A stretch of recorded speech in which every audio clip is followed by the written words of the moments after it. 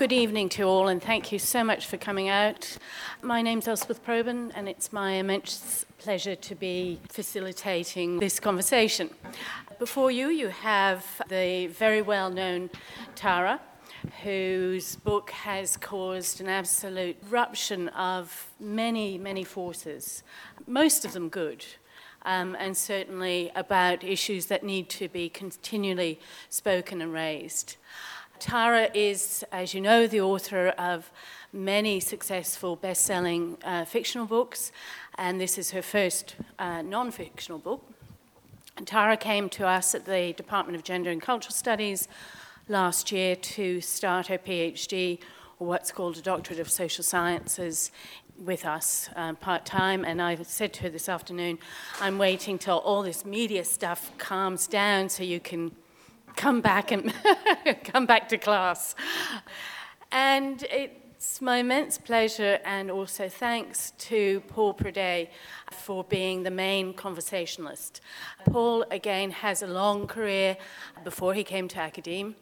He worked for several decades, but only, that sounds like it could be 5 or 6, but really 3, in advertising. And when Meredith Hall suggested this idea, I thought, what a great idea to have the ad man, which isn't Paul really, with Tara.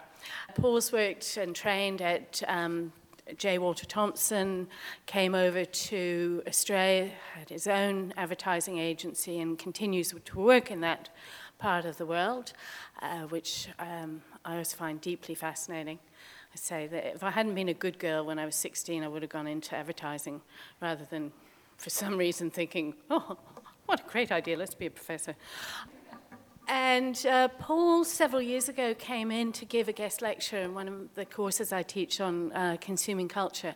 And not directly, but only indicating his immense strength, went off and did a BA, an honours, and now is enrolled in our department doing a PhD on creative masculinity within multinational ad agencies.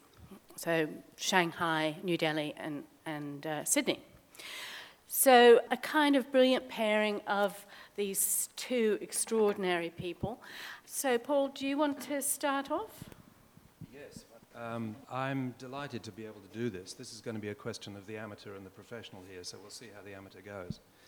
One of the things, Tara, I was really impressed with your book and with the information that the book gave through is, without hesitation, you would obviously have a very full CV. I think it would be safe to say that you're not a person that allows the grass to grow under your feet. And clearly you conduct a lot of research and enjoy research in what you do. But I was interested in the Sydney Morning Herald this morning. There was an article under the arts section that said, could a Wonder Woman movie finally be happening? And the Hollywood insider, Nellie Fink, who's a writer on film, claims that she has inside knowledge that there's going to be a Wonder Woman movie. And one of the topics in your book is about the roles that females play, the number of roles or lack of them. And so I thought I'd start with a silly question, is that they have said that they don't know who's going to play Wonder Woman yet. So my first question is, have you received a phone call from your agent yet? Well, those of you with very sharp eyes in the crowd will know that I am wearing the secret symbol of Wonder Woman on my ears right now. I am actually wearing Wonder Woman earrings. Given to me by the wonderful Kelly Fagan at the launch of The Fictional Woman, and they've been my good luck charm through the tour, so I think I'm legally not allowed to say anything more than that, but yes, maybe I've struck a comment here. Wonder Woman is actually, it's an interesting character to discuss and to start with, because there's a wonderful documentary called Wonder Women. I don't know how many of you have seen it, talking about Wonder Woman and her beginnings in the 1940s and how she has really disappeared over the last 40 years since the television show that was quite popular. And she fits into some of the arguments later in my book in a chapter called The Archetypal Woman, where I discuss the fact that these great, powerful, interesting female characters very rarely get the same Hollywood backing and financial backing that their male colleagues do. So how many Spider-Man reboots have we had, Batman reboots, how many, we've got Captain America, we've got all of these figures who are very familiar to us. Superman, again, another incarnation, and still no Wonder Woman film. Incredible. There's only been one female sort of superhero character that I'm aware of that has made it to the big screen in a big way, which was, of course, Catwoman. And that didn't work out so well. The Halle Berry movie. What's interesting about that is it was the first time Catwoman had appeared when she wasn't secondary to a male character, because she was originally created by Bob Kane as a love interest for Batman. So although we think of Catwoman as quite a progressive character, perhaps even a feminist character, in reality she was created as a love interest to make Batman a little bit less sterile. To give him something to do, perhaps literally, to give him something to do. And so she's never actually appeared, apart from that film, on her own in a screen adaptation, which is very interesting. And of course, in that one screen adaptation, which bombed terribly, Batman didn't appear, apparently unable to play second fiddle to her even once. So there is something to be said, I think, about female superheroes and the lack of, not the lack of their existence, there's actually a lot of really fabulous female superheroes that have been written and have been in the comic books, but they don't tend to get strong Hollywood backing, essentially. One of the things that was really interesting is the way in which your book, and we're here to celebrate, if you like, this book, and we learnt, or you told me just before we reached in here, that this book now tops the non-fiction best-selling list, which is fantastic news. I believe you were saying it's gone into its third printing already? Yeah, it's been reprinted a couple of times, which is wonderful, and I've just been quite amazed by the support for the book in such a short period of time. It's been out for less than a month. Could you just tell us a little bit about, I mean, you're well known as a writer of crime fiction. What is your impression of the overall reception that you've received now as a non-fiction writer as well as crime fiction? Well, I certainly didn't arrive at the writing of this book by accident. It didn't come out of nowhere. I have found that over the last several years, I've been compelled to write more non-fiction opinion pieces and blogging, pieces for news review, pieces on issues of social justice, and other important topics. And I have noticed the reception to those pieces, that they have been well received, and that it felt to me a little bit like, after writing 9 fiction books, many of which I very heavily researched, that maybe it was time to strip away the veneer of fiction and approach these topics in a really direct manner. So whilst as a crime writer, it seems like a very big leap to write a book like The Fictional Woman. In fact, as a crime writer, you are tackling a genre where you can explore issues of social justice in a kind of, if you say, in a, the safe space of it being entertainment. But nonetheless, you're tackling very important social issues, contemporary social issues. So I always did quite a bit of research for my crime novels and spent a lot of time with police officers, investigators, private investigators, at crime scenes, in morgues, and speaking to survivors of crime and their families. And perhaps over time that added to the sense that this was a book I needed more urgently to write, that it was a transition that I needed to make.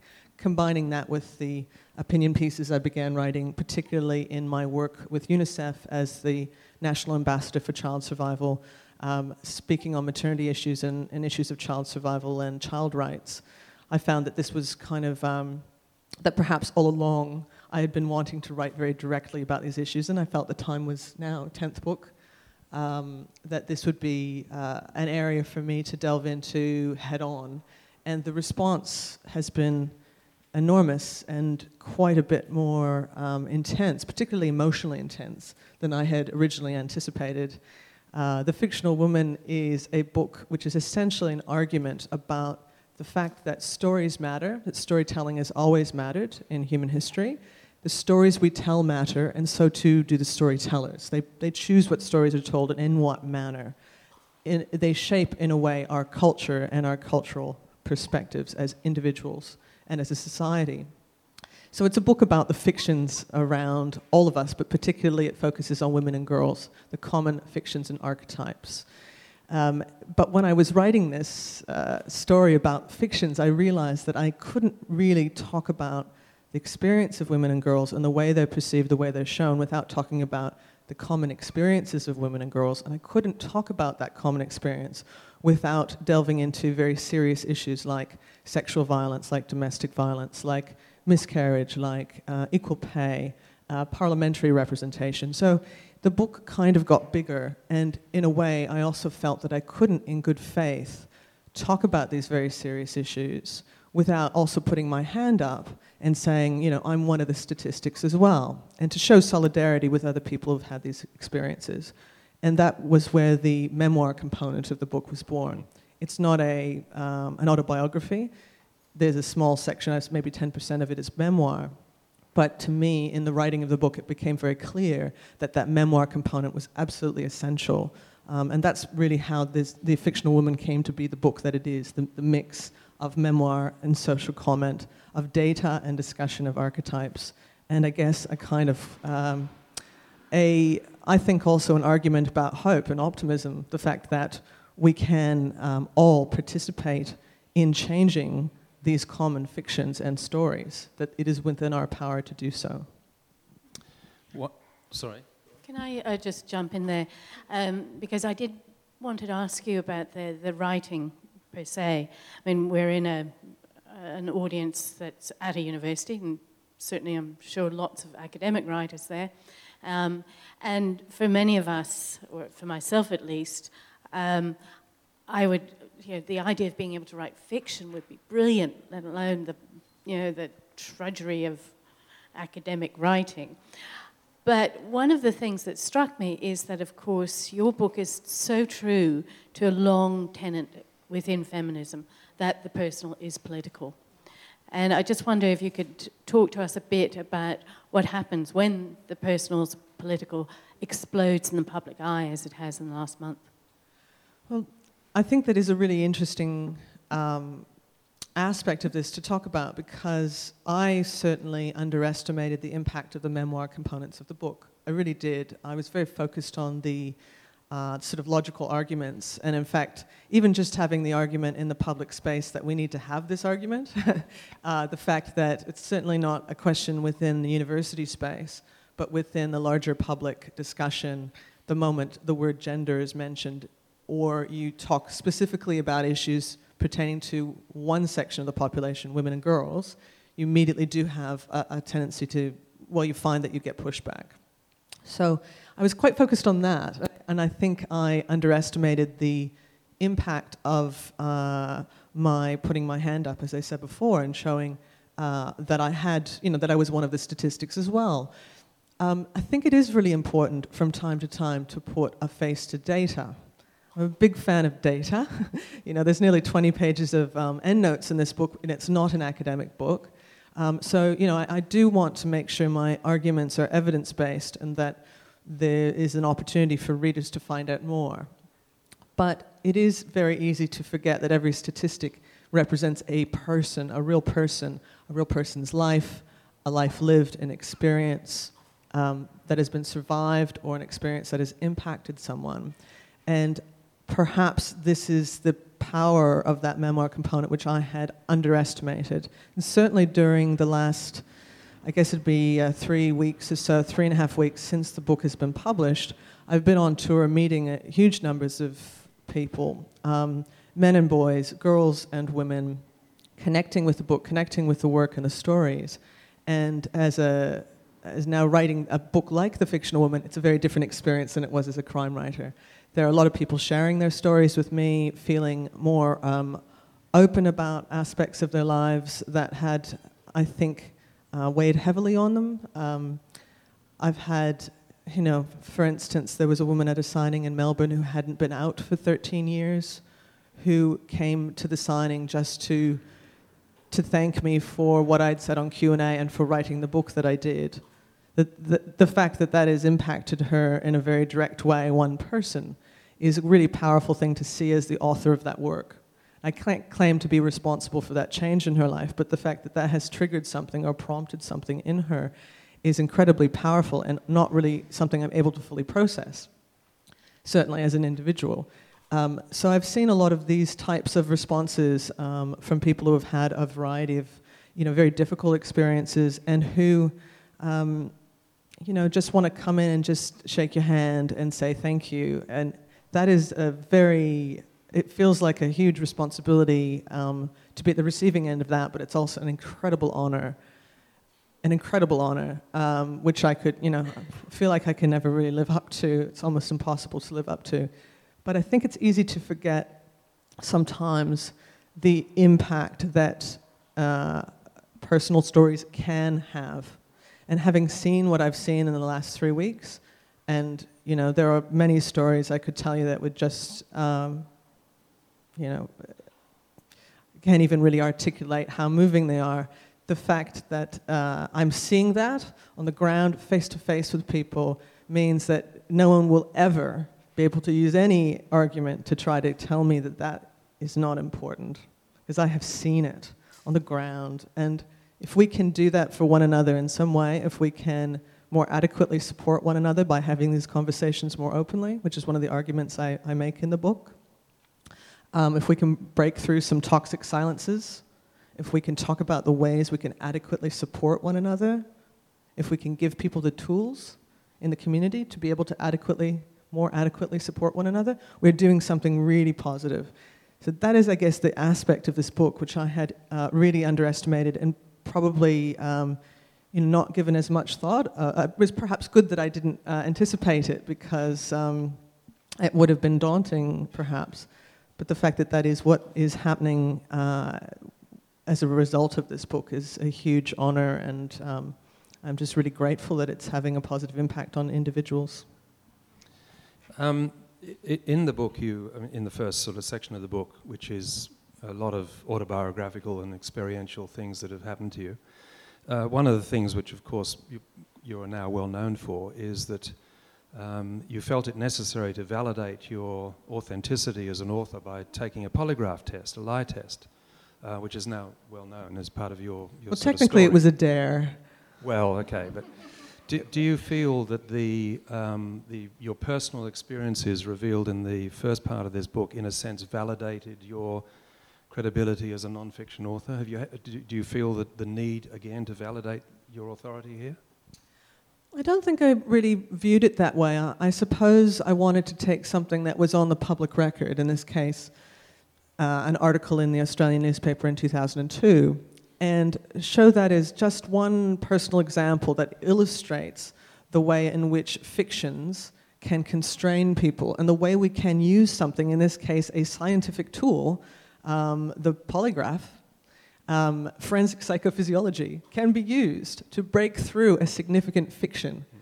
I tie it in again at the end of the book in relation to the particular journalist who dared me to take that test, who was formerly known as Emma Tom, now Dr. Emma Jane, who's at UNSW.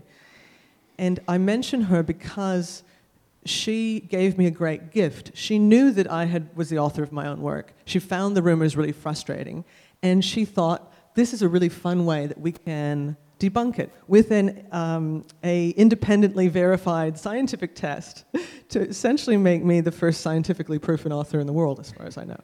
This is a strange and dubious honor, but nonetheless an honor.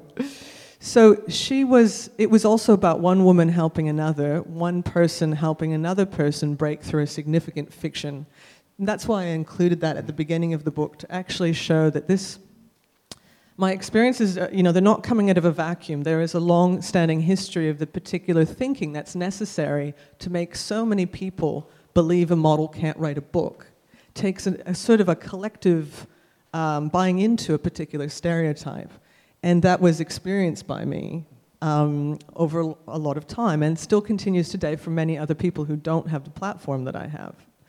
So I think it was important to both identify that these stereotypes are there and actually impact real people, but it was quite fun to debunk that one, and it was a great mind that helped me to do it, and I think in a way that was kind of entertaining and yes, peculiar.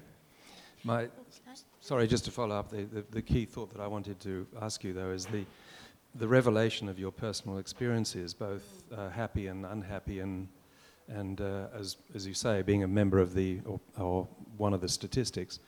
Do you feel that sort of revelation, though, has, in a sense, laid the foundation for the, if you like, the power of this non-fiction work? Perhaps unexpectedly so, or perhaps I hadn't really considered that from the perspective of whether my story was valid, because I think everybody's story is valid, but rather I felt there was a matter of authenticity that was important.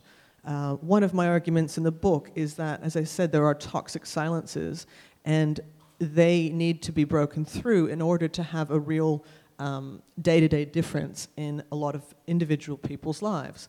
So if I was going to be an advocate in these areas, I couldn't in good faith do that whilst participating in the silence that I was trying to debunk.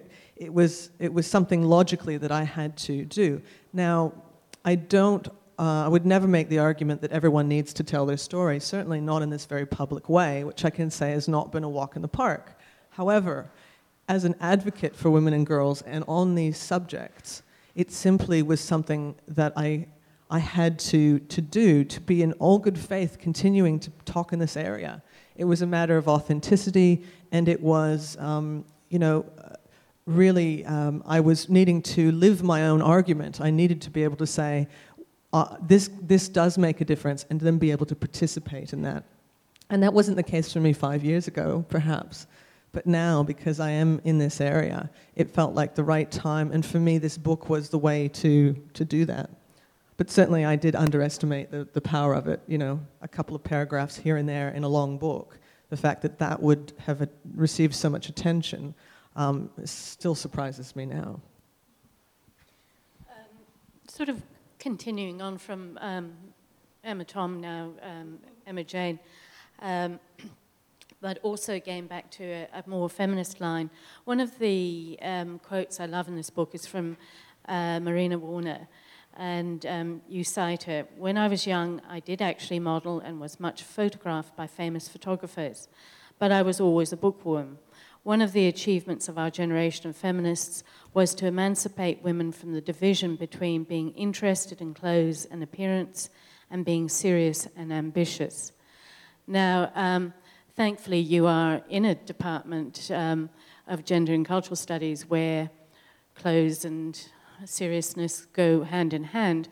But certainly over the decades of being involved with feminism and gender studies, there has been a real sharp division between lipstick and not, looks and not. So how has that affected some of the impact around that is this book? I haven't yet had a lot of really serious discussions about that apparent perceived dichotomy yet. I was expecting there might be more so far, but I haven't. However, I've found that I've managed to have a lot of very interesting conversations about the supposed mind-body dualism, that classic dualism that says that if you have a body that you are using, that we're looking at, so a model, an athlete, a dancer, you cannot also be cultivating your mind. And of course, this is a perception that a lot of people have. We have it very unconsciously, and we'll see that with a lot of our very popular athletes, as well as with models who we see in the advertising, in advertising and in that medium. My argument, though, when I talk about things like the axis of contempt and allure, which I've been talking about, I always go like this axis of contempt and allure, is that the mind-body dualism, when we attach it to something sexual or sexually arousing, when we attach it to the feminine in the sense of someone who is alluring, we have another component which is added. So you already have mind-body dualism. If we have a man who has his shirt off, who looks very attractive, we might not be thinking about his mind in that moment, but we are unlikely to feel hate and contempt for him for having his shirt off or for being attractive to us. However, when that figure is female, there's still a very large section of the population where there will be a certain amount of contempt and anger and moral outrage about her being alluring. There's a long history, as I mentioned in the book, of the female body simply by being seen, that it is somehow corrupting or causing a provocation of some sort, simply by existing. And so I think that there is a very important discussion to be had, particularly in such a advertising-heavy culture that we have now. I'm sure you would agree with me, Paul, it is an advertising-heavy culture, and it's image-saturated, when the vast majority of visible women in our culture are found within that advertising-heavy medium. And you see in the data in the book that when they're outside of an advertising-heavy medium, women's representation plummets. So if women are within that advertising-heavy medium, if they're chosen to be in that medium because they are conventionally attractive, which also means sexually attractive, and we have a cultural reason to feel contempt for them for that same reason, we can call them bimbos or whores or imagine that they're vacuous and they didn't earn their place there, then we have a real problem, in my view, because it does, I argue, set a blueprint for how all women can be treated, not only the women that appear in those ads. So I do think this issue of mind-body dualism and contempt and allure and how that intersects in a culture where women are so visible in advertising, and again, it's always that same group that's chosen, generally young, white women who are of a certain conventional type. The fact that that is very overly represented, that particular type of woman, but she is also resented for it, I think causes a lot of problems, and that's just one of the issues that I explore in The Fictional Woman. Well, one of the things, just to pick up on that, but one of the things that is interesting that you've just raised, which I agree with you, I mean, you used in the book actually a phrase which I really liked, advertising soaked, an advertising soaked culture, which I agree with. But one of the things that intrigues me is the way in which the body, female and male bodies, are treated in advertising. So, for example, the female body gets chopped up into bits. For example, you get photographs of close-ups of lips or hair or breasts or whatever it happens to be. In fact, it was interesting that on the... I picked up a copy of your first crime novel, Fetish, and there on the front cover is a photograph that says, photo of... and the credits said, photo of woman's legs by Matthew Dinkle. So, in other words, Matthew, the male photographer, gets credited with this anonymous pair of woman's legs. But advertising tends to do that, but it doesn't chop out men in some way. I wondered if you could maybe have a comment on that or thought on that. Look, I'm probably not the expert to speak on looking at advertising more generally, because you'd think probably from my background as a model that I would have more insight into this, but it's something I'm actually wanting to investigate further.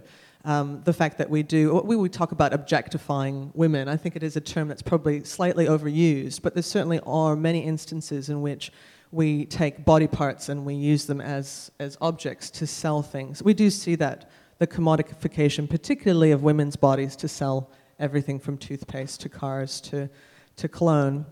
And there's a section called The Beautiful Man, where I discuss the real marked difference between the ways in which women's bodies and physical selves are represented as being sensual, and men's physical selves are considered to be the norm, unremarkable, not imbued with sensual attributes, which I think is very particular to our kind of Anglo-Saxon heteronormative advertising space and cultural space.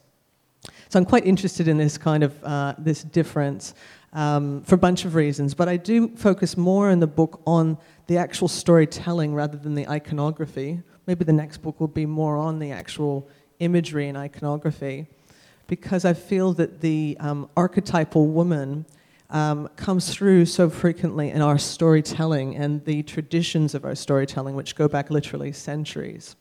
We were talking before about the Bechdel test. I don't know how many people in the room here are aware of the Bechdel test. There's a couple. So just to give you a very basic idea of women's representation in our mainstream cinema, which I argue is our most dominant storytelling. As a novelist, I'd love to believe it's novels. It simply isn't. Really well-backed big budget films are our most dominant storytelling today. I think it's hard to argue otherwise. And we look at something called the Bechdel test, which was popularized by Alison Bechdel. And to pass the Bechdel test, you need only have two female characters who speak to each other at any point in the film about anything other than a man.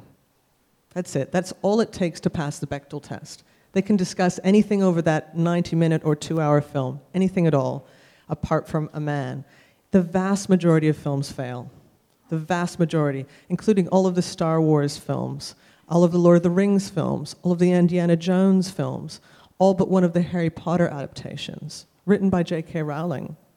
All of these films fail. And in fact, looking at the top grossing films of 2012, just as an example, to take this idea about storytelling and really look at women's representation, the vast majority of films in 2012 that were top grossing failed. In fact, it was 74% of them that failed. But what's really interesting to me is that out of the films, the top grossing films that passed in that year, the films that passed made much more money than the films that failed.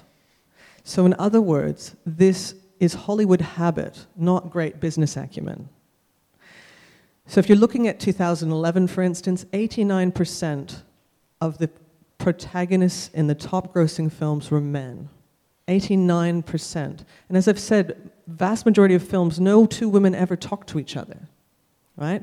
You think about our perceptions of women's roles in society, and even that old cliche, all women hate each other. Well, they don't even talk to each other, do they? Not in our contemporary dominant storytelling. And if you look at why that might be, I have a couple of arguments. One is that there's the matter of remakes. If something is a classic, it has more weight, right? So we keep retelling Shakespeare. We keep retelling stories. Even they're doing a 44th Zorro film. This is from a radio play from 1914. We look at Robin Hood and the Merry Men. We look at all of these old stories, which are of course male-dominated because naturally at the time women were not even allowed to be playwrights. They couldn't write a book without having a male name attached, a nom de plume, right? And if you look at that tendency to remake even fairy tales from the Middle Ages, like Snow White. There were 2 Snow White films that came out last year, huge budget. Stories of witches, stories of virgins and femme fatales and witches. You see that these archetypes that have been around for centuries are still very present in our culture. And also you see that the storytellers, not only the stories themselves, but the storytellers are one very small demographic. So we have a very diverse world, and yet if you look, for instance, at the top grossing 250 films of 2012, 91% of the directors were men, 85% of the writers were men, 83% of the executive producers were men, 98% of the cinematographers were men.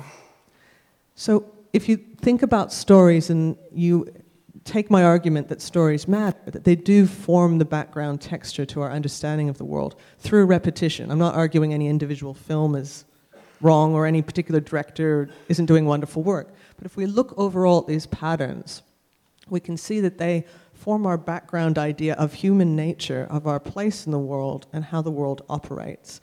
And it is my argument that that is why stories matter, and the nature of the storytellers themselves matter. So we need a more diverse series of stories being told. We need more diverse storytellers, and I would argue at least some storytellers that are still alive. I'm just saying. It might be good. I mean, there are some very talented people out there. So perhaps instead of doing another Sherlock Holmes, who's literally been, he's had over 100 remakes, another Batman, another Spider-Man, Zorro number 44, that we can reach out and find some other stories to tell that represent the more diverse world we live in. And to take it to something I think a little bit more urgent and immediate, we can look at our parliament. And these are our other storytellers. They're our lawmakers, but they're also the people who set the agenda for our country in so many ways, including what the narrative is, our politicians. And you look at our population, 50.2% of our Australian population is female, less than 1/3 of the parliamentarians, and 5% of the cabinet. Our cabinet is 100% white and 95% male. So if you weren't sure what our dominant demographic was, that's a pretty clear illustration. Likewise with Hollywood, talking about the other types of storytelling.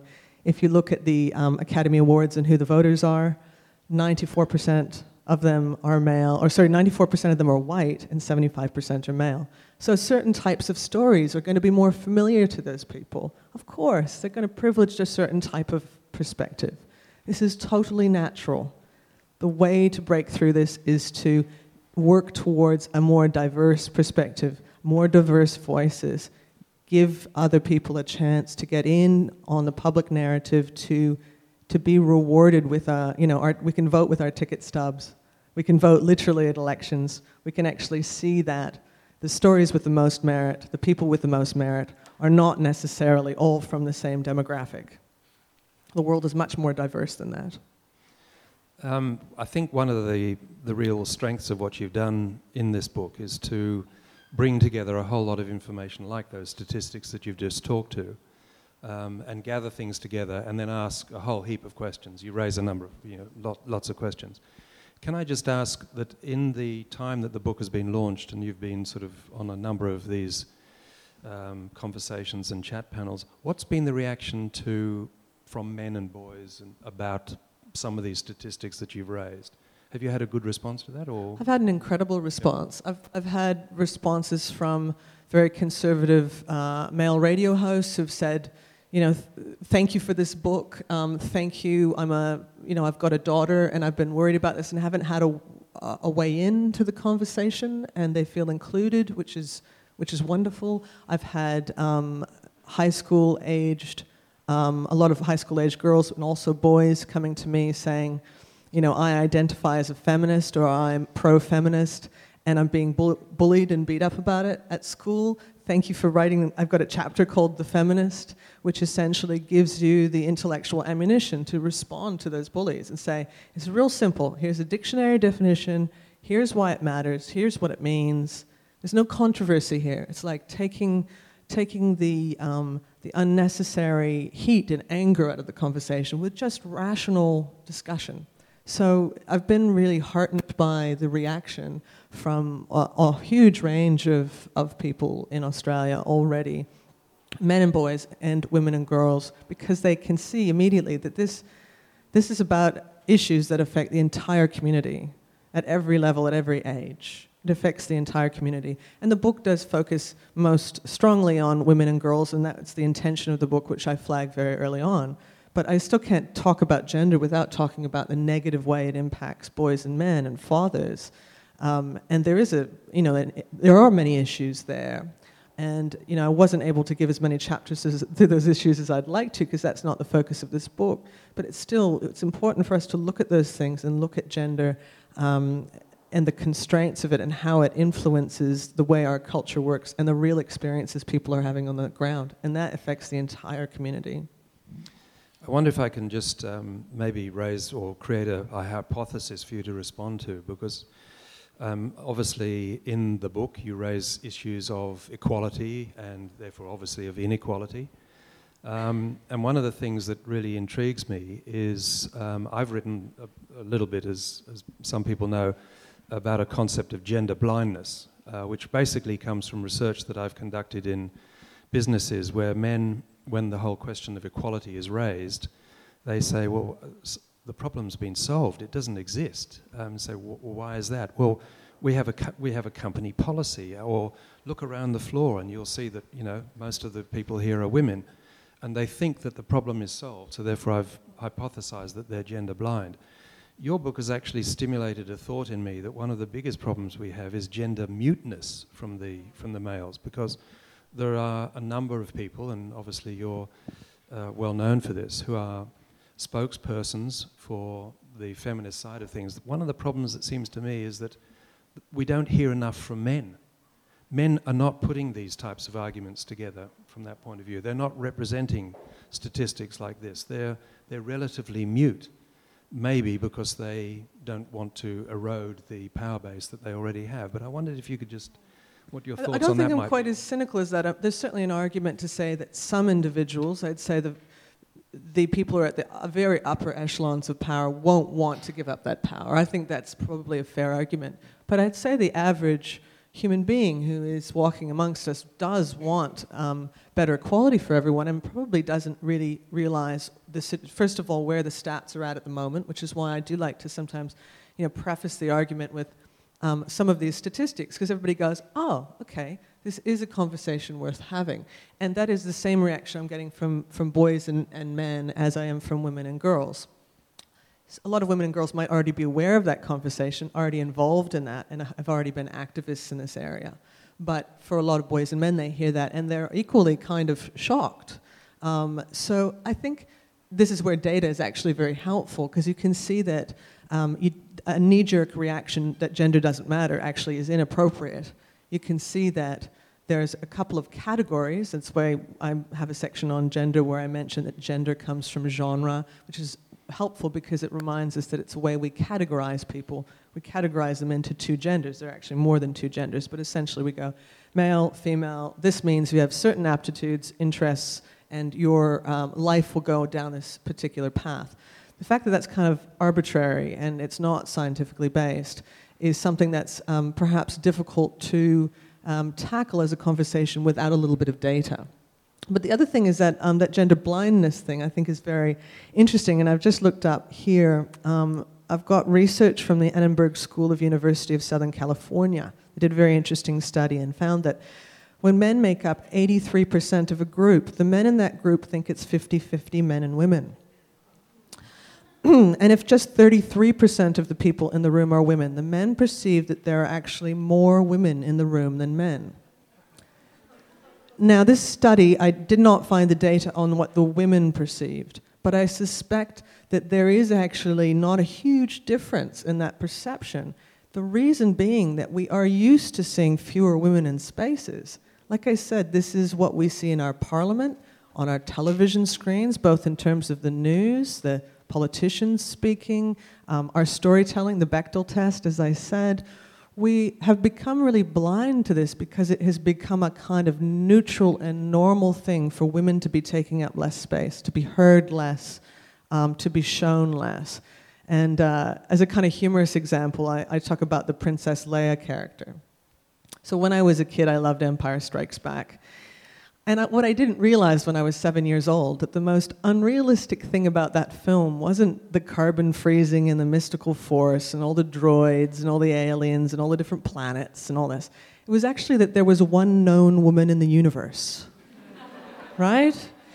I didn't even notice. Actually, it's not entirely true. There are like 5 extras. Literally, you have to, if you blink, you'd miss them walking past. And a couple of them are answering the phones on Hoth, basically answering the phones like receptionists. And this is a world that's literally populated by hundreds and hundreds of characters. Same watching the Grand Budapest Hotel, the Wes Anderson film. Lovely film. Enjoyed it immensely. I love his work. If you look at the film, there are literally about 100 recognizable male characters, and there are 2 named female characters. There's the 3 sisters, which are mostly mute, the love interest, and then the woman who dies at the very beginning, played by Tilda Swinton. And there are literally like at least 20 notable male actors who were in that film as the ensemble cast. We see this, it's gender neutral to us. We kind of perceive it as being a natural balance. And so I think that term gender blind, and like you said, even gender mute, that there is, I think, mostly a lack of noticing the issue, which is the primary problem. And this is at least my optimistic perspective, and part of what The Fictional Woman is about, is just to sort of show to people that this is a conversation worth having. You know, that there is an issue of diversity that can be addressed. Damn, Paul. I want to take you back to something which is, I think, extremely difficult, which you touched on briefly, but a bit too briefly, and that's the rivalry, the dislike, the bitchiness, the mean girls, etc. Now, I haven't been a professor of gender studies for 30-odd years, not to understand what the theoretical basis of that is, and some of that is precisely the ways in which women are portrayed in competition. But I want you to reflect on, how you might, with this book, or I was thinking about this today in terms of Angelina Jolie, doing extraordinary work, but still getting absolute crap in terms of, oh, well, she can't be real and da-da-da-da-da. So how do you use and work against that image that for some women, they'll say, oh, Tara's got it all, or, that kind of continual bitchiness? It's hard for me to speak on this issue because my experience has actually been that I have had a great deal of support from women. So I sometimes get asked this, and I actually want to acknowledge that some people have real problems within their workplaces, within their families, within their school environments, where they're not getting support from women and girls, and it hurts probably even more because they expect that support. But I haven't personally had that experience. I've actually found that I have been, I have had the most problems with a particular type of man who has been very uncomfortable with the way that I've lived my life or the way that I present myself. So perhaps that speaks to the fact that I work in publishing. It is not by any means run by men, as people have shown, and there's a lot of data to show that a lot of men have the senior positions in publishing or are the reviewers and the cultural gatekeepers, if you will. But it is an industry which is dominated on the ground by women, and also most of the readers are women. My agent is a woman, and so on. So I guess I'm not in probably a good enough position in a way to answer your question, because my instinct is just to say, my problem has been very specific to do with a kind of anger at my not fitting a stereotype about what this woman is supposed to do. And that anger has mostly come from men, and it's mostly been women who have said, give it a rest, and sort of been willing to look beyond that. So whilst I recognize there's a very important conversation to have there, I don't know that I can really speak to it authentically. I do have a chapter in my book called Gold Diggers and Mean Girls, which attempts to address some of those myths about, all women hate each other, or particularly women are their own worst enemies, which is laughable if you have any crime research under your belt. So it's clearly really not the case at all. But the fact that we are so willing to fall for that line, hook, line, and sinker, every single time, when all of the available data on crimes that are committed, on harm, shows us that there's a huge problem within the culture of masculinity of boys and men killing each other, and also killing women. But particularly, I don't have the data at my fingertips right now, but if you think of a crime victim, we so often think of a woman. And I have certainly contributed to that with my crime series by focusing on a particular type of killer. But if you look at the data, boys and men are much more likely to kill each other than than women are ever likely to harm each other in any way that is that you can actually collect data on. There may be some comments, there may be unhelpful kind of cultural things happening, which is not insignificant. But in terms of actual measurable harm, there's good reason to think we should have a motto that says, all men hate each other. But we don't. We don't have that motto. It's just not something that rolls off the tongue. And I think there's a lot of reasons for that, which I go into in the book. But whenever I'm asked that sort of question, I think I know that I'm coming from a position that's a little bit different, because I haven't had those types of negative experiences, but I have been more familiar with the crime side, I suppose. Yeah, I wasn't particularly talking at a personal point of view, but I do think that remains a really important issue for women and feminists to address, and an ongoing one too. I agree. Now we've got time for one more question before we go to the floor. Well, I was just going to ask you, because I was interested in the way in which you identified commercial success with, for example, the movies, the top-selling movies, or the big box office ones were the ones with females involved. And it reminded me of an examination of two French banks at the end of the GFC. And they examined the banks with regards to their financial performance. And the bank that had more females involved in executive positions, decision-making positions, outperformed the more male bank considerably. And maybe that was to do with elimination of risk or risky behaviour. But my question, therefore, is, do you feel that by heightening, in a sense, women's commercial value in areas like publishing or books or films might help draw the attention of to men who believe that business is the default position for men in any case? So do you feel that that might be a way of moving into that area? Look, I think there are a lot of forms of activism and a lot of ways forward that have a great deal of validity. There are people who argue, of course, that we need to change the entire system to get anywhere, and then there are people who argue that we need to get more women into the system to change it from within or to participate in that system. And I think actually both arguments have positive points. So I guess I'm someone who would say that looking at the value of women's input commercially is something that's important. Perhaps also not looking at everything as having a dollar value would also be probably pretty positive. And I'd say that on a whole bunch of different levels, the way we value the feminine and masculine is hugely skewed. The authority and the value culturally, financially, intellectually that we give to the masculine has traditionally been so different than the way we have valued the feminine. And that also includes the way we skew the choices that people make. If you're making a kind of choice to be caring, it is not given as much value as something which is more traditionally masculine. Whether it's a man doing it or a woman doing it, it has less value culturally. It's perceived to have less value. And that is hugely problematic on so many levels. But it's not coming out of a vacuum. There's a long historical context for all of this. And that's part of the argument in the book, that there are these unconscious biases, which are even measurable, that we can look at, that are coming out of literally centuries of teaching. So the things we associate with the feminine are given less value. And if we look even at occupations, we can see that this is clearly demonstrated. The caring occupations, so childcare, absolutely undervalued. Nursing, absolutely undervalued.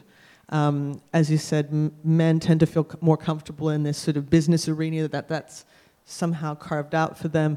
And we can see, if we look at issues of equal pay, that the biggest gender pay gaps are in areas like finance, which doesn't make any sense if you want to apply the physiological argument. You go, oh, it's construction, stuff that only guys might be better at because of the way they're built. No, it's finance, it's insurance, it's areas of authority, this sort of issue of unconscious authority. And then you have to look back maybe 40 years and you say, oh, that's right. Even in South Australia, women had to quit work when they got married. In 1972, women still had to quit work legally when they got married. So of course they're not going to be considered, the top end of the financial sector. Our mothers, certainly our grandmothers, but for a lot of us, our mothers, were not allowed to get bank accounts. We're not allowed to get loans, could not own property. To imagine that there would be no cultural hangover from this is extremely naive. And if you look at that long-standing history, that historical context, you can see really where a lot of the data comes from. And you can see that we are not anywhere near at this kind of position where we can really say that gender doesn't have an impact anymore. It very clearly does on so many different levels. My name is Ellis Segretti. I've won a few Hollywood Film Awards and had 3 feature films screen at Cannes. The irony is that until probably about 5 years ago, most of them were male-dominated characters. I'm currently working on 2 scripts that pass the Bechdel test perfectly. I'm thrilled. I should just want to make a point of correction there too. It's 2 named characters, and there cannot be a conversation at all in the film about a man between those 2 characters. Actually, that's not the usual Bechdel test. Okay. No, the normal Bechdel test. You're right. There are 2 ratings. One is that the 2 female characters have to be named characters. Yeah. The other one is that they can be any female characters. And then they can discuss all kinds of things in the film, but they have to have a scene where they talk about something other than a man. Yeah, I go for the more stringent one, no male talking at all. But my concern is this. Over the last 3 or 4 years, I've been studying quite a few different things sociologically, particularly in dating sites, where out of 2,500 male profiles that approached me, every one of them wanted to take me out to dinner provided I'd give them something more after. So I haven't been out to dinner with a male and I have no male friends. How do we change this perception within men particularly that women are purely for sex and that you can have 7 of them for, during the week, taking them out to dinner and get something on the side at the end, dessert or whatever? To answer your question, how do we change that? Obviously, it's not a perception every man has or every woman has of her role within that dating scene. But I would argue that we have laws, we have policies. Many of those have changed. What lags behind is cultural perceptions. And if we continue to repeat these cultural patterns through our storytelling, we're more likely to have those cultural perceptions stay stagnant. So my argument is that we can actually change the fictions by voting with our ticket stubs for the films that pass the Bechdel, or just, some films that pass the Bechdel are actually terrible for female representation. It's only one way that we can measure it, but to actually to reward new stories, more progressive stories, new thinkers, more progressive thinkers. We can make cultural change, both ourselves in terms of telling our stories, being part of the public story, but also by actually rewarding those who are doing work which is more about diversity and progress and less damaging and archaic.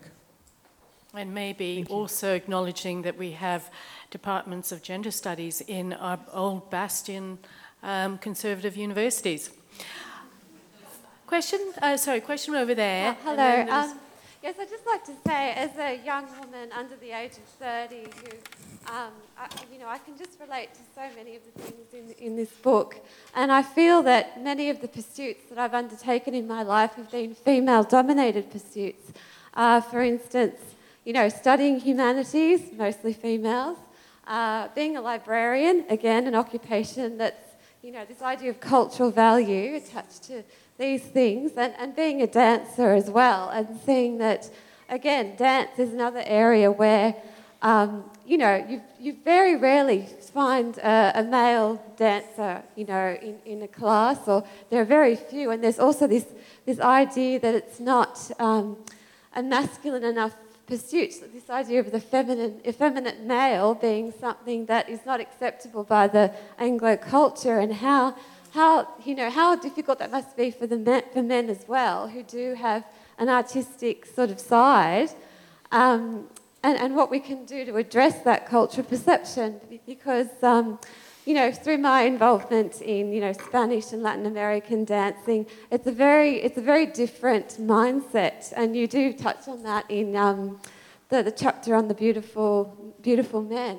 This idea that, actually, for instance, flamenco is actually more of a masculine thing in the Spanish culture, and in Greek dancing, it's a very different kind of cultural attitude and cultural value attached to those things. So, yeah, I'd just like to really just raise that point and as a point of discussion, really.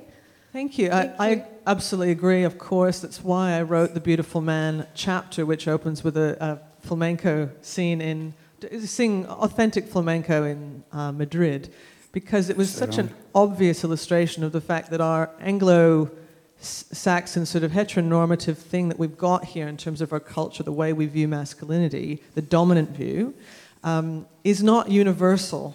There's a long history of men demonstrating more sensual attributes, being creative, and in our current culture, that is really ridiculed. Think of all of these names they use, metrosexual. There was another one, I can't even remember what they called. There was a huge article about some other type of sexual, which was a type of man who beefed himself up and might have a selfie. That was, another label. But they use the word sexual as if he could not really be heterosexual. The thing that we needed to call into question was he wasn't really heterosexual because he was aware that he had an image, that he was aware that he was wanting to attract a partner, right?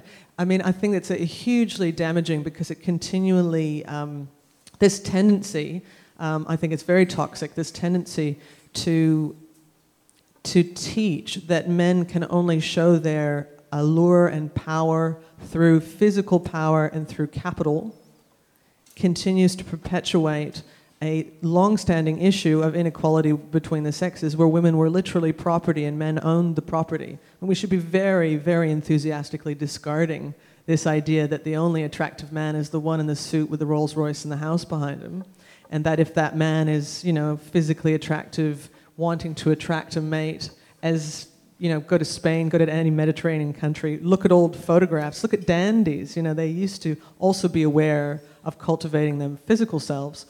This isn't going to be everybody's choice, but to ridicule people who want to also show that they have an emotional, sensitive, creative side to themselves because they're male, I think that's hugely problematic and toxic. So I agree with you on that. The premise to my question, you'll probably argue with, but my question concerns the behavior of females when they get in a male role, such as become the head of a corporation. They tend to behave more like men. And the reason I'm asking that question is I've studied this in a number of corporations. There's been a lot of studying this, that boards that are made up of equal men and equal women, those companies and those firms tend to behave better, performance-wise, than if they're all male. Could you explain why women adopt the role of a man? And I know that that's controversial because it may not be that case. Well, actually, I think Paul can probably speak to this because he has been looking at data on the performance of organizations that have a better gender mix. But I'd also say that behave like men is an interesting comment. What does that mean? Because we apply more authority and weight to the masculine, then if we're seeing someone in a role of power, are we automatically seeing them as more masculine? I'd argue that's probably the case. So there's probably, it's a bit slippery actually defining how women act like men or vice versa. But I think Paul would probably have something to say about organizations and performance. Well, there's a couple of things that I could say which would be really case histories. One was a case history based on research that I did amongst the management consultants and law firms, corporate law firms. And one of the people that I spoke to there who'd been recently become a major senior partner in the company, a woman, I asked her, what is it like working here? Is this a male-dominated world? She said, absolutely. She said, every day is man's day here. And then she described how, and this is her phrase, how she felt that in order for her to succeed, she had to man up, her phrase. And then I was interested to see the way in which all the female partners of the company, who I met over a period of time, all dressed in, if you like, very well tailored and elegant, but female suits, business suits. And what was interesting is that as you said, the performance figures were better because the most successful partner in the company, and this is a major international company, and it's a killing world to work in. Some of you may be lawyers. I'd hate to be in this world because they're on a 10-minute incremental charging system. So therefore, they're taking phone calls in the middle of the night from their clients in Tokyo in order to rack up the 10-minute increments. All the top performing, therefore revenue-generating partners were women. And I think it comes down to a question of you have this patriarchal institution and women finding, if you like, strategies to survive and succeed within it, which is, if you like, let's call it the man-up strategy, and versus maybe considering changing the institution, the whole structure of the institution, not just getting female representation. I know it's easier said than done, but maybe actually finding ways to actually restructure or reform businesses on a better way. In the advertising world, which if I ask the question like, what is this world which advertises to women and men and has a reputation for having a lot of women work within it, and you ask both the women and the men, what is this world? Is it gendered male or female? The answer always is emphatically, it's male. It's a male world. And some of my colleagues here will know this phrase, but I was talking to a young woman who was, again, this is her strategy.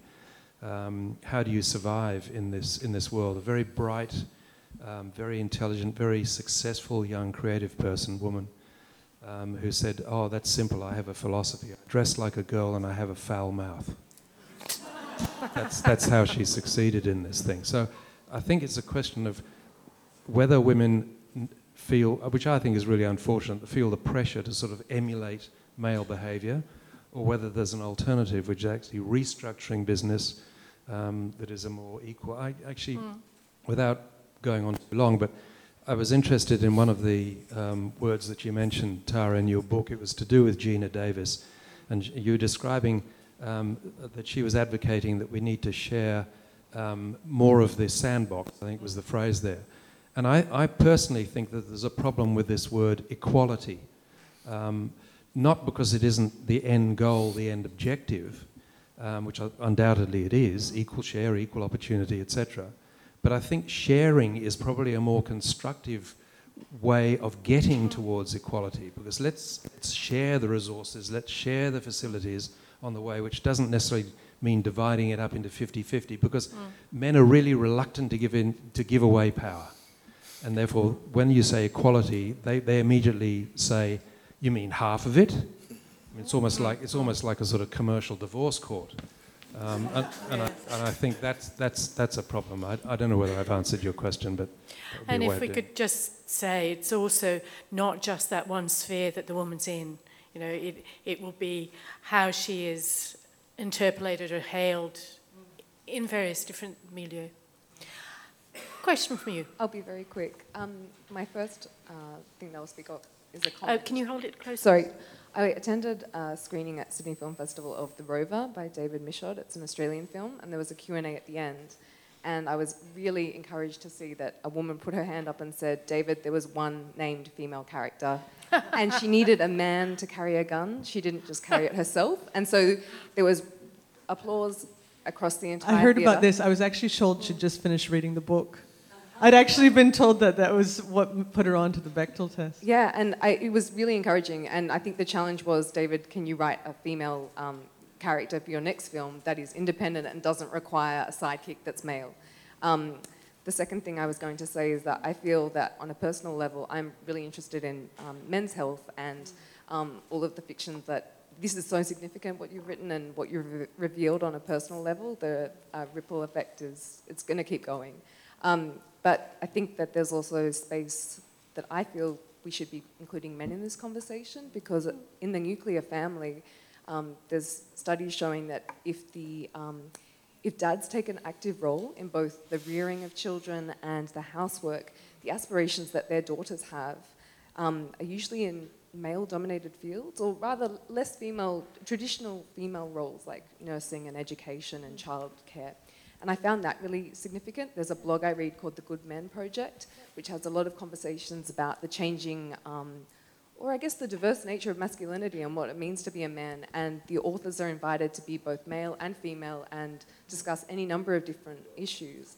And I just wanted to know your viewpoint in terms of how boys get to show their sensitivity, and particularly as we move to businesses taking paternal leave seriously, that men do want to have relationships with their children, and how that then creates space for their wives to become the breadwinner. And well, there's a lot of data on that. The Good Men Project is quoted in the book, as well as Pretty Rad for a Dad, which is a great Australian project.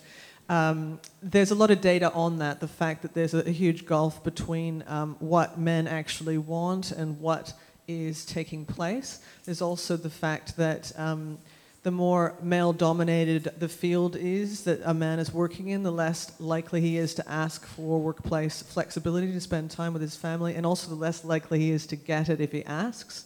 So there are issues of policy there, but there's also obviously a social issue, an issue of society, of pressure, of perceptions as to what is appropriate for men and women to be doing. And that's one of the reasons why I speak on that issue in the Playing in Mothers and Fathers chapter. And certainly I have, I can take some of my own experience to that, and the experience of my husband, Bent, who's here today. The fact that a man leaving the house is just a man. If he's got a baby at home, a woman leaving the house without the baby is a neglectful parent. A man who is with his child in a park is, wow, it's so great to be babysitting his own child, right? That these are constant. You can laugh and some of it's funny, but it's also very sad that there's this constant reminders that the expectation is that he will be unable to essentially care for his own child because he's a man. The fact that that is a continual reinforced thing with no evidence whatsoever to back it up is absolutely extraordinary. And that I will also, in any one group, people will say, so what do you do? And he's like, well, I've written 2 books and I'm a father.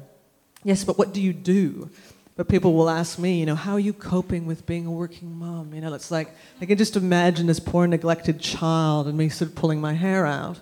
So there are really skewed perceptions, and people encounter them literally on a daily basis if they don't fit this really standard traditional mold. And of course that is going to influence people's perceptions of their own lives, or their own success, or their own lifestyle, and it's also going to affect their decision making. There's only so many times you can come up against resistance before you think, oh, this just isn't for me, And also the language used, Mr. Mum, this kind of nonsense, being a housewife to a man, this sort of thing is really problematic and regularly encountered, even in the hospital. Men are useless. I was absolutely livid when a midwife said that. Men are useless. No, they're not, and particularly not my husband who's sitting right here. And but the fact that it feels socially okay to say this, to make those statements, is really problematic. So, certainly anecdotally, I can say that there's a huge problem there. But it's also in the data in this book that there is a big gulf between what people would like in terms of being able to be whole human beings, having a work life, having a public life, having a family life, and a personal life, an emotional life, an intellectual life, not simply just an economic life. The fact that is, there is that huge gulf still in 2014, I think can be addressed on so many different levels, and we need to change, again, cultural attitudes to make it possible to free up more women and men and boys and girls to reach the potential that they have. Can I just make a comment to add in support of this? The advertising world doesn't help with this particular situation. Because primarily it deals in stereotypes, so therefore it shows predictable families, predictable roles. And one of the things in terms of the changing role of men, it doesn't reflect that at all.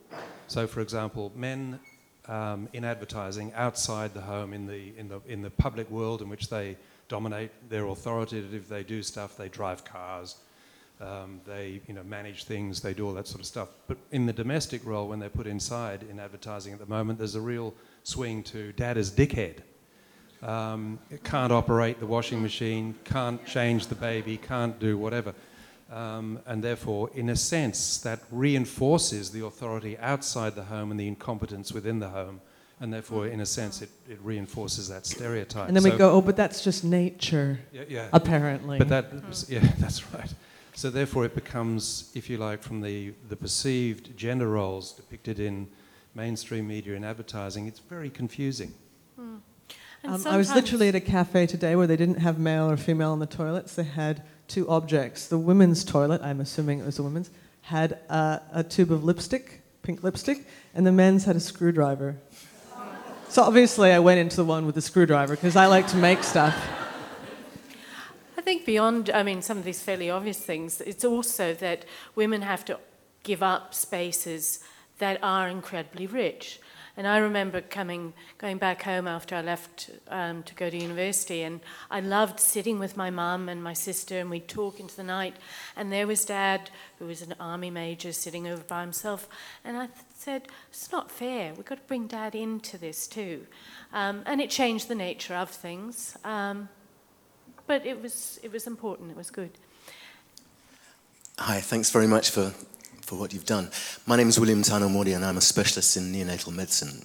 And over the last 3 decades, I've been working with sick and premature babies. And I just wanted to share a couple of things which I've noticed in those 30 years, which echo what you're telling us about role and gender and expectation. The first is that the proportion of female specialists is now at least 50% in my specialty. And I think that's had a very good effect on the way it's done. The second is something much more recent, which I think is very exciting, which is that we're now beginning to look, and there is some preliminary evidence, that if you give the role of the primary caregiver, the specialist nurse, to the mother, that it can have some profound effects on outcomes. And this idea comes from Africa, from Tallinn, where they don't have enough nurses, so they've had to train mothers to be the nurse, mentored by specialist nurses. And there is some evidence that when the mother is given the opportunity to be the specialist carer, good things happen. The weight increases much faster, and the proportion of mothers who go home breastfeeding can nearly double. And so I think that there's some really good examples of the kind of ideas that you're promoting in hospital medicine, and I think it can have an enormous potential impact on the way medicine is conducted throughout other specialties as well. So thank you very much.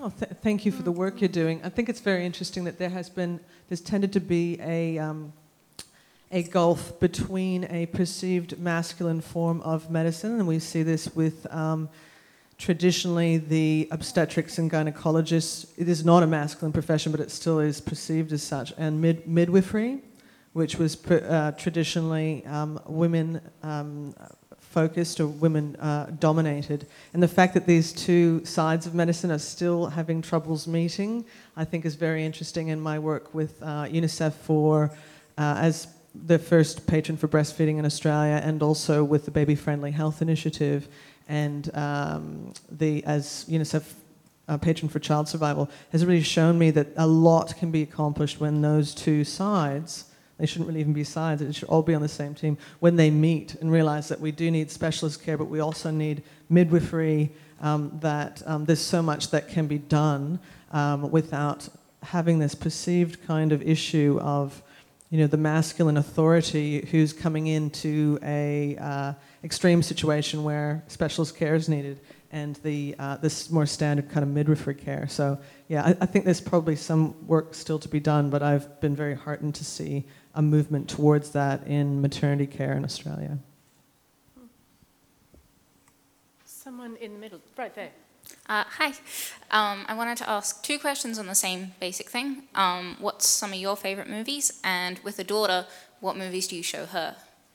This is a good question. I have new favourite movies pretty much every week, so I can't really peg anything as an all-time favourite. But as the mother of a daughter, as a parent, and any parent in the room here who has a young child at the moment will probably recognise that there is pretty slim pickings for movies and even television shows for a young audience where there's a female protagonist.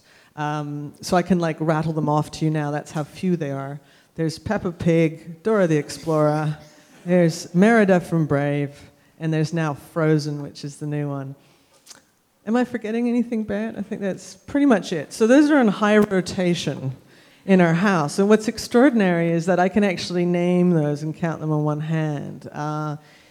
Like I said before, the films that don't pass the Bechdel test are many, but the ones that pass do better. And we can see also that with things like Brave and with Frozen. Remember, Brave was the first Pixar film that had a female lead that they've ever done, right? And the Gina Davis Institute for Gender and Media, which Paul mentioned earlier, they've done some studies and found that in family films, so the films that you're showing to your kids, there are at least 3 male characters to every female character, which is a ratio that has not changed since World War II, right? And so the fact that that is the case means that you have to look so much further. As a parent, I mean, you do want to just show that girls can be take up half the sandbox, as you said before. I don't want to put into her head that only boys have adventure and we're sort of trailing behind.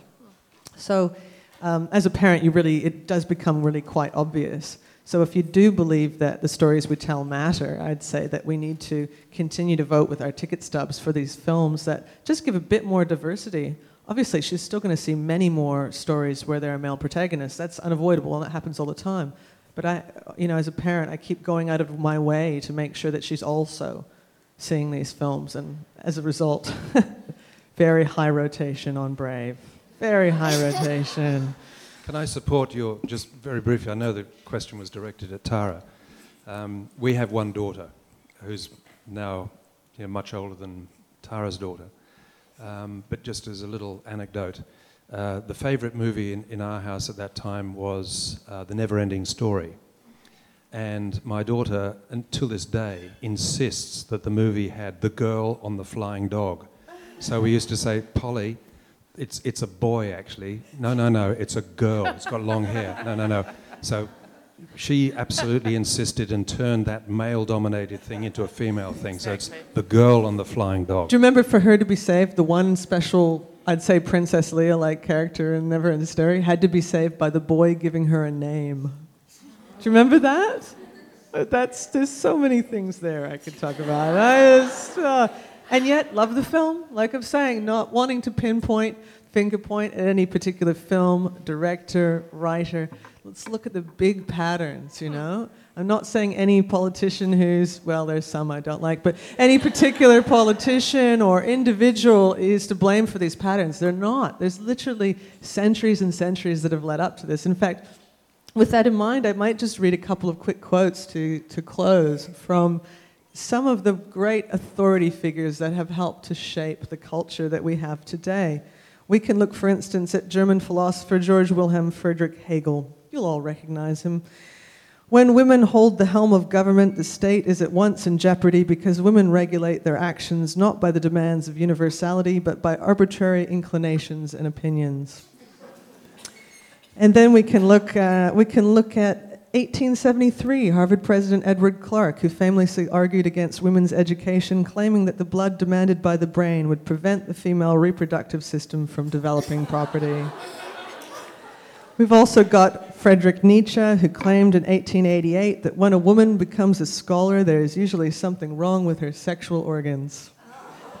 And neurologist Charles L. Dana, who wrote in 1915 that women's upper spinal cords were smaller, thereby affecting their abilities in political initiative or judicial authority in a community's organization, which therefore compromised their ability to vote.